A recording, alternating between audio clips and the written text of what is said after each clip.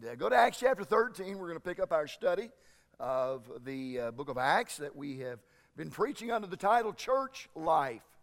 And we've done our best with each of the messages to try and to tie it in to church life in 2017. What we're going to see tonight is that really the day and age that we're living in isn't that much different than what it was like for the first century church. And we've got automation and we've got all these inventions and we've got all of that. But here's what I've come to realize. People are people. Amen. People are people. And we're gonna see that tonight. Acts chapter 13. And let's look in verse 42. Paul had just finished preaching not his first sermon, I don't think, but it is the first sermon, his first sermon that we have recorded for us in the Scriptures. And he preached a great sermon there, and we looked at that, we examined that. And so here's how things shake out following the sermon. Verse 42, and when the Jews were gone out of the synagogue, the Gentiles besought that these words might be preached to them the next Sabbath. Now, when the congregation was broken up, many of the Jews and religious proselytes followed Paul and Barnabas, who, this would be Paul and Barnabas, speaking to them, persuaded them to continue in the grace of God. And the next Sabbath day came almost the whole city together to hear the word of God. But when the Jews saw the multitudes, they were filled with envy and spake against those things which were spoken by Paul, contradicting and blaspheming. Then Paul and Barnabas waxed bold and said, it was necessary that the word of God should first have been spoken to you. But seeing ye put it from you, and judge yourselves unworthy of everlasting life, lo, we turn to the Gentiles. For so hath the Lord commanded us, saying, I have set thee to be a light of the Gentiles, that thou shouldest be for salvation unto the ends of the earth. And when the Gentiles heard this, they were glad, and glorified the word of the Lord, and as many as were ordained to eternal life believed. And the word of the Lord was published throughout all the region. Verse 50, but the Jews, there they are again, stirred up the devout and honorable women and the chief men of the city and raised persecution against Paul and Barnabas and expelled them out of their coasts. But they shook off, that is Paul and Barnabas, shook off the dust of their feet against them and came unto Iconium. And the disciples were filled with joy and with the Holy Ghost. Is there anyone here tonight who has a 100% success rate sharing the gospel? Anybody? I mean, you're batting 1,000 in your Christian life. Everyone that you've ever talked to about Jesus, everyone that you've ever shared the gospel with has been saved. I mean, you're like batting 1,000. Nobody's ever said no. Everybody you've ever talked to has gotten saved. Anybody like that tonight? The fact that no one raised their hand, including me, I did raise my hand, but that was a gesture. I'm not batting 1,000. Not everybody that I have shared the gospel with has gotten saved. And I think that just goes to show tonight that even though we are centuries removed from the days of Paul and Barnabas, people and their varying responses to the gospel have not changed. The truth is that not every presentation of the gospel results in salvation. Sometimes the end result is rejection. Conflict is often as much a result as conversion. When we talk to someone about Jesus, as we see here in our text. And so with that in mind, I want to share some tips with you tonight with respect to witnessing, to sharing the gospel. So if you're taking notes, write this down. The first thing that I would say to you tonight is this: be realistic. Be realistic. As seen following Paul's message, there are basically three responses that we can expect. Sometimes people are going to respond with indifference. We're told in verse 43 that following Paul's sermon, many followed him and Barnabas, wanting to hear more. And that's good. But the fact that the Bible doesn't say all tells us that some were just not interested. Look at verse 44 again. And the next Sabbath day came almost the whole city together to hear the word of God. Again, the fact that almost the whole city came back is awesome. And the truth is tonight, that is the emphasis of the text. But may we be reminded that not everyone we share the gospel with is going to be interested. There will be many who will be completely indifferent. Maybe that has been your experience and you've walked away discouraged because you just didn't understand how a message that great could be received with so much indifference. Many years ago, as a matter of fact, it was right after Tiffany was born. She was an infant. I'm guessing it was probably in just a month or two after August, maybe September. My dad was working on a harvest crew, and they were up north, and they were finishing up there. And many of you that have been in the church for a long time, you know this story. My dad they were moving the equipment, and my dad was in the lead truck, and all of a sudden he heard on the CB, "Oh God, there's been a wreck." And if you're in a grain truck and you're pulling like a header behind you or whatever, you don't just stop and turn around. There's a little work to be done. You got to find a spot. And so my dad drove on up the road and finally found a place where he could turn around. He started heading back the other way, and he got back. He could see a fire. A vehicle was on fire. And make a long story short, the gentleman that actually owned the whole operation had ran head on into a semi, and my dad got there just in time to watch that man burn alive in the pickup. My mom told me that story, and immediately I knew that when my dad got home, I had to talk to him about the Lord. I had not talked to him, to my shame.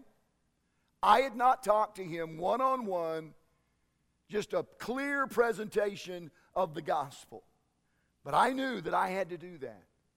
And I just knew in my heart that my dad, seeing what he saw, I mean, he was going to be ready to get saved when he got home. And so again, if you were here back in those days, for like 3 weeks, I asked the church, please pray with me about witnessing to my dad, and here's what I want you to pray specifically. I want you to pray that God would just throw the door wide open. And I prayed that every day, and I know many folks in this church prayed. My dad got home. He come to see his granddaughter. Called TJ and Tyler in. They were just little guys. And they, did like little guys do. They kind of hung out a little bit, and then they were gone. Tiffany went to sleep. So Katie took her. And I knew that was my time. And I was scared to death. I don't know why. I just was. And so I can't even remember how I got into the conversation. But I remember asking my dad, Dad, what if that would have been you? And I just took that opportunity to tell him how to be saved. And it just blew my mind when I got to the end. I said, Dad, do you want to be saved today? And I mean, it was just like, nah. How can you be so indifferent? You just saw a man burn to death, and that could have been you, and you would have been in hell. And I just shared with you the greatest story ever been written, and how you could have gone to heaven if that would have been you. And he's just there like, meh, nah. I don't know why people sometimes are so incredibly indifferent, but I've got some ideas that I want to share with you. First of all, it could be that though you presented the truth, they just didn't see it. The Bible does say, and I mentioned this morning, that the God of this world hath blinded the minds of them that believe not. And it could be that though you shared it with them, they just don't see it. They don't get it. Or it could be that they just didn't see their condition, and thus their need for salvation. For some, it's an issue of arrogance, I think. In their minds, they just don't need the gospel. I mean, they're okay, I'm all right, everything's good, life's good, my health is good, my finances are good. I just don't need Jesus. Thank you, but no thank you. I don't need the gospel. Regardless of the reason for their response, and some of you have experienced this, it can be very disheartening for the one who is genuinely concerned for them and with all their heart wants them to be saved. So what do you do at that point? Are you with me? I mean, you love someone and you want them so badly to receive Christ as their Savior. And you lovingly and compassionately and clearly lay out the gospel.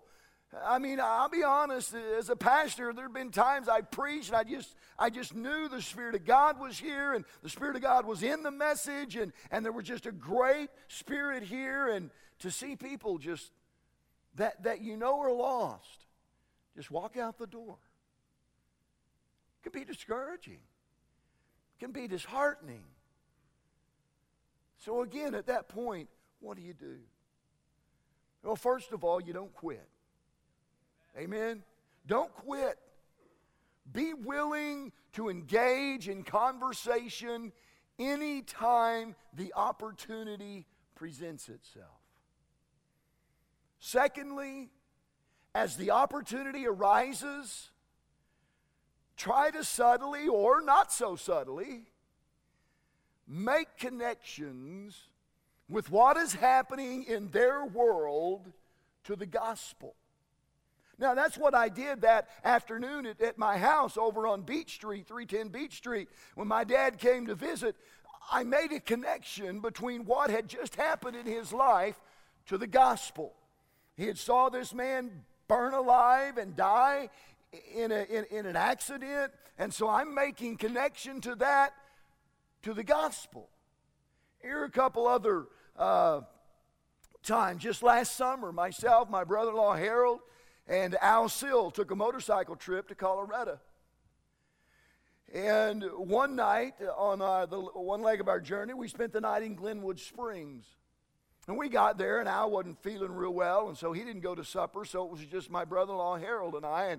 And God had convicted me so many times about talking to my brother-in-law about the Lord, and I knew that at some point I really needed to do that. I felt like I had a responsibility to do that. And so that night, we found the place we were going to eat, and we went in, we sat down, and we ate.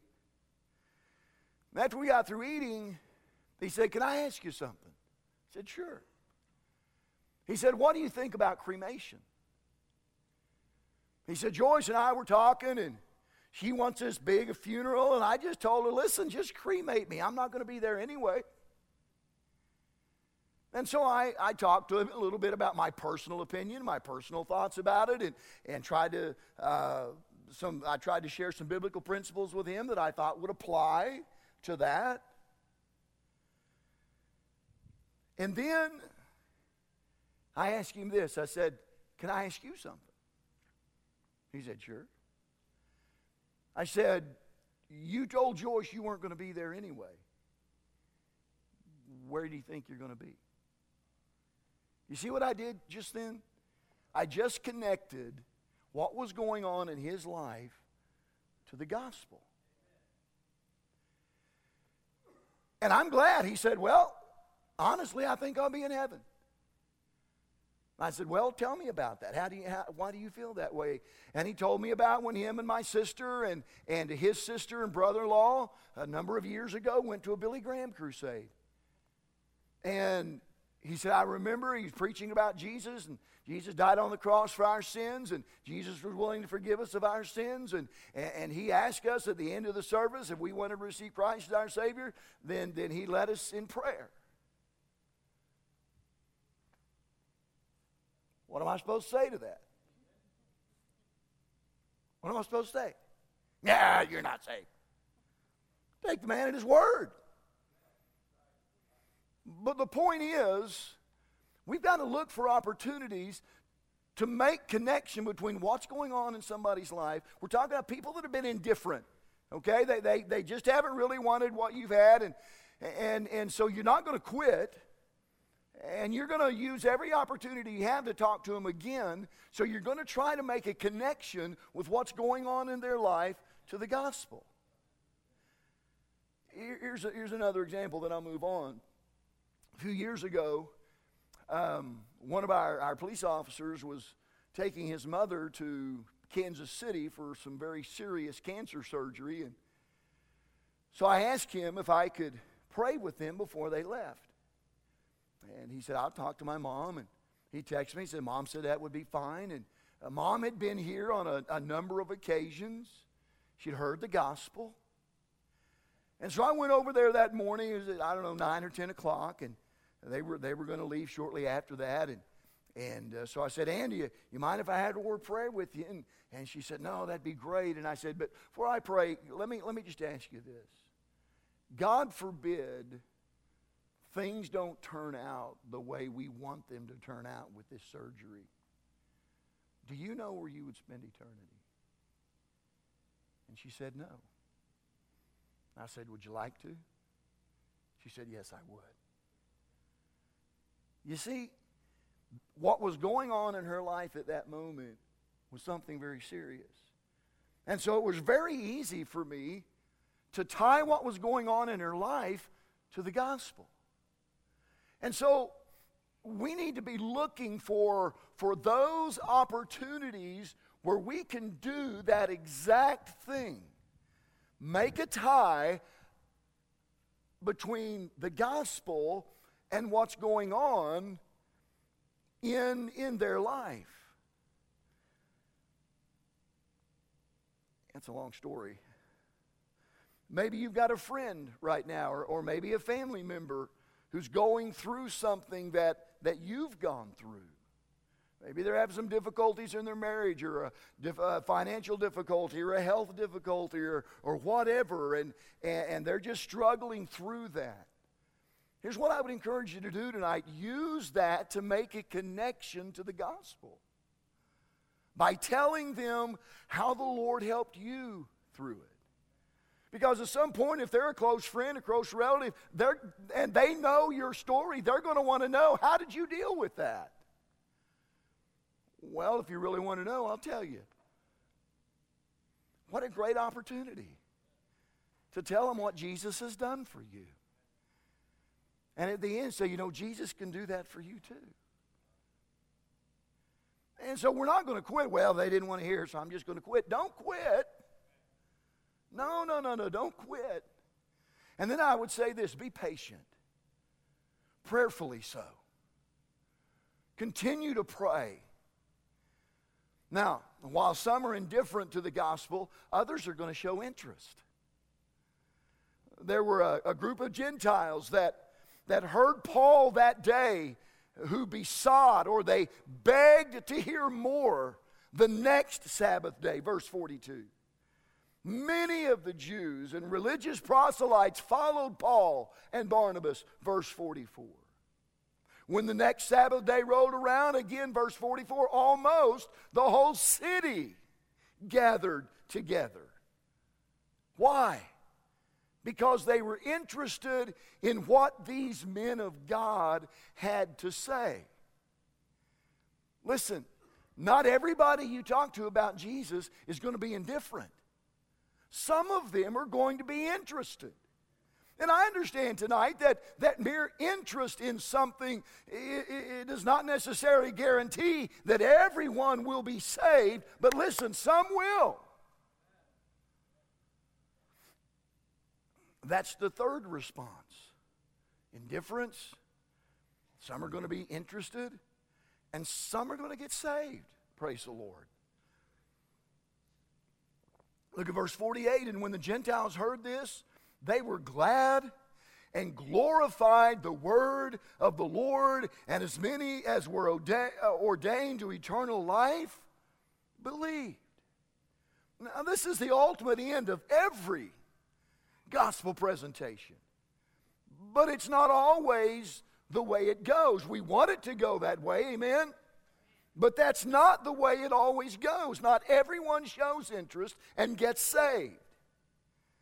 Sadly, this is the fourth response, some show indignation and get hostile. Now, if you were here Wednesday night, I followed up Brother Paul's message by saying that is seldom the response. And that's been my experience. I've never, ever had anybody, family or otherwise, get mad at me and get infuriated with me and get hostile toward me and tell me just to get out of their life and get out of their face and take that book and take that Jesus and take your church and blah. I've never had that happen to me. Okay? I personally do not think that is the majority response. Sometimes that may be the response, as it was here. Look at verse 45. But when the Jews saw the multitudes, they were filled with envy and spake against those things which were spoken by Paul, contradicting and blaspheming. Verse 50, but the Jews stirred up the devout and honorable women and the chief men of the city and raised persecution against Paul and Barnabas and expelled them out of their coast. So yes, sometimes a presentation of the gospel, whether it's by a pastor from the pulpit or whether it's by a layman across the picnic table or across the living room table or the kitchen table or wherever you are, sometimes people are just going to get ticked off about that. And let me tell you why. Number one, it could be because they're insecure. They're feeling threatened.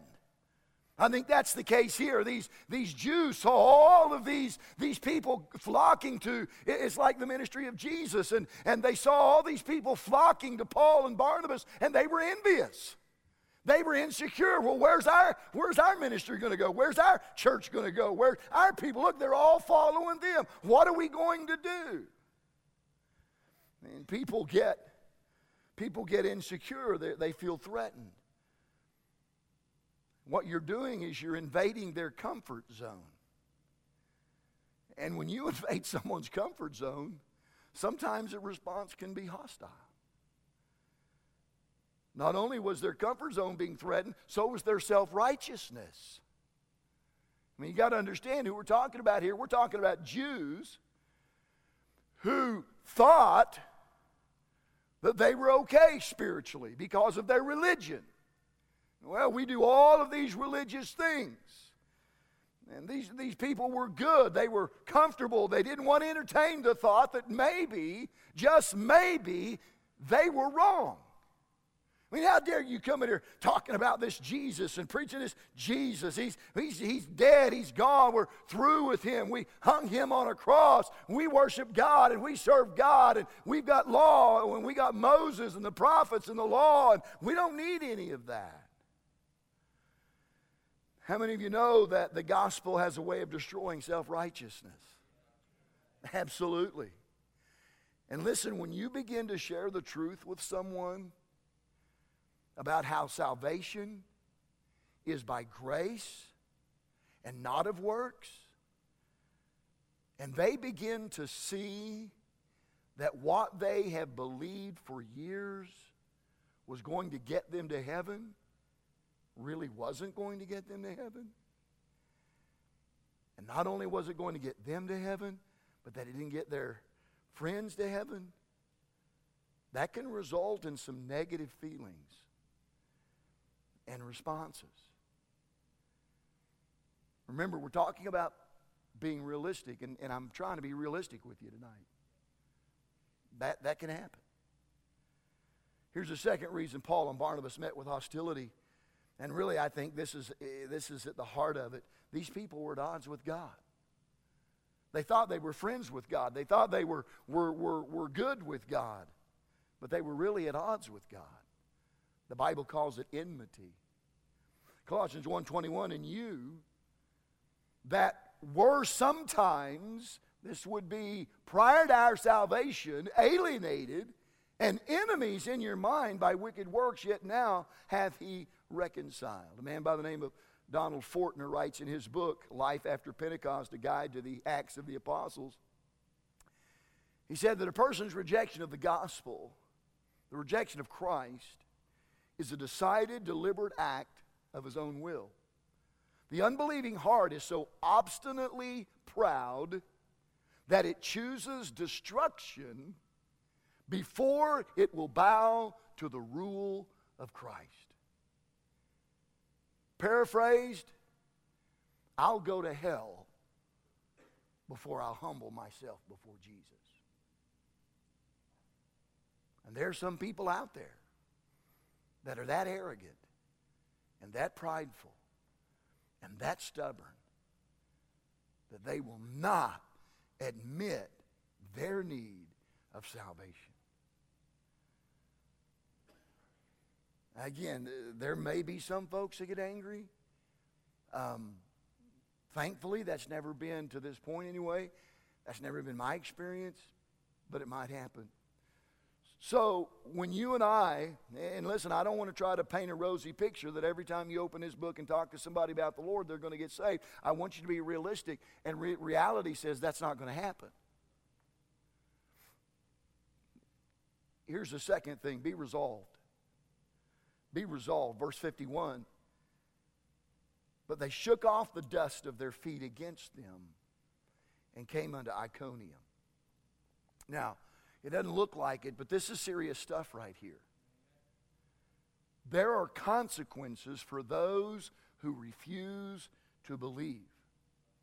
And this is one of those consequences. Let me try to explain the significance of what these men did when the Bible says they shook off the dust of their feet. That goes all the way back to the Old Testament, and a tradition that the Jews had whenever they would leave the Promised Land and venture somewhere beyond the Promised Land, perhaps into Gentile country. Before they would step back into the Promised Land, they would shake the dust off of their shoes, showing their contempt for the pagan whose land they had just come from.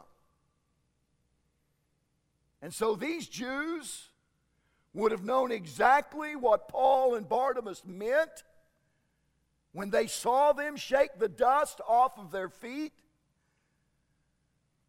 Luke chapter 9 and verse 5 and chapter 10 and verse 11 says, and whosoever will not receive you When you go out of that city, shake off the very dust from your feet for a testimony against them. Even the very dust of your city, which cleaveth on us, we do wipe off against you. Notwithstanding, be sure of this, that the kingdom of God is come nigh unto you. In other words, you just remember this: you had your chance. You had your opportunity. By their act, Paul and Barnabas were saying, in effect, that they considered the Jews at Antioch no better than the pagans. There could be no stronger condemnation. Those Jews were left in their obstinate unbelief. Now, here's the application, I think, to us. There comes a time when you understand that to continue to try and reach some people is the equivalent of just casting your pearls before swine. Because they are so obstinate in their unbelief, as the Jews in Antioch were. And so, folks, listen. Sometimes you just got to move on. Sometimes they're just they've shown us or they've said perhaps in so many words, no, it's never going to happen. You just move on, but don't lose hope. Don't lose hope. Stay hopeful. Verse 52, and the disciples were filled with joy and with the Holy Ghost. Even in spite of the fact that so many around them were acting in hostility toward the message of the gospel as it was preached to them, there was a group who believed, and they received the truth, and they were filled with joy. So just because this person said no, don't let that keep you from talking to this person, or that person, or that person. As Paul and Silas started for Iconium, they left behind them two completely different groups of people. The rejecting, prejudiced, hate-filled unbelievers, and the joyous, Spirit-filled believers.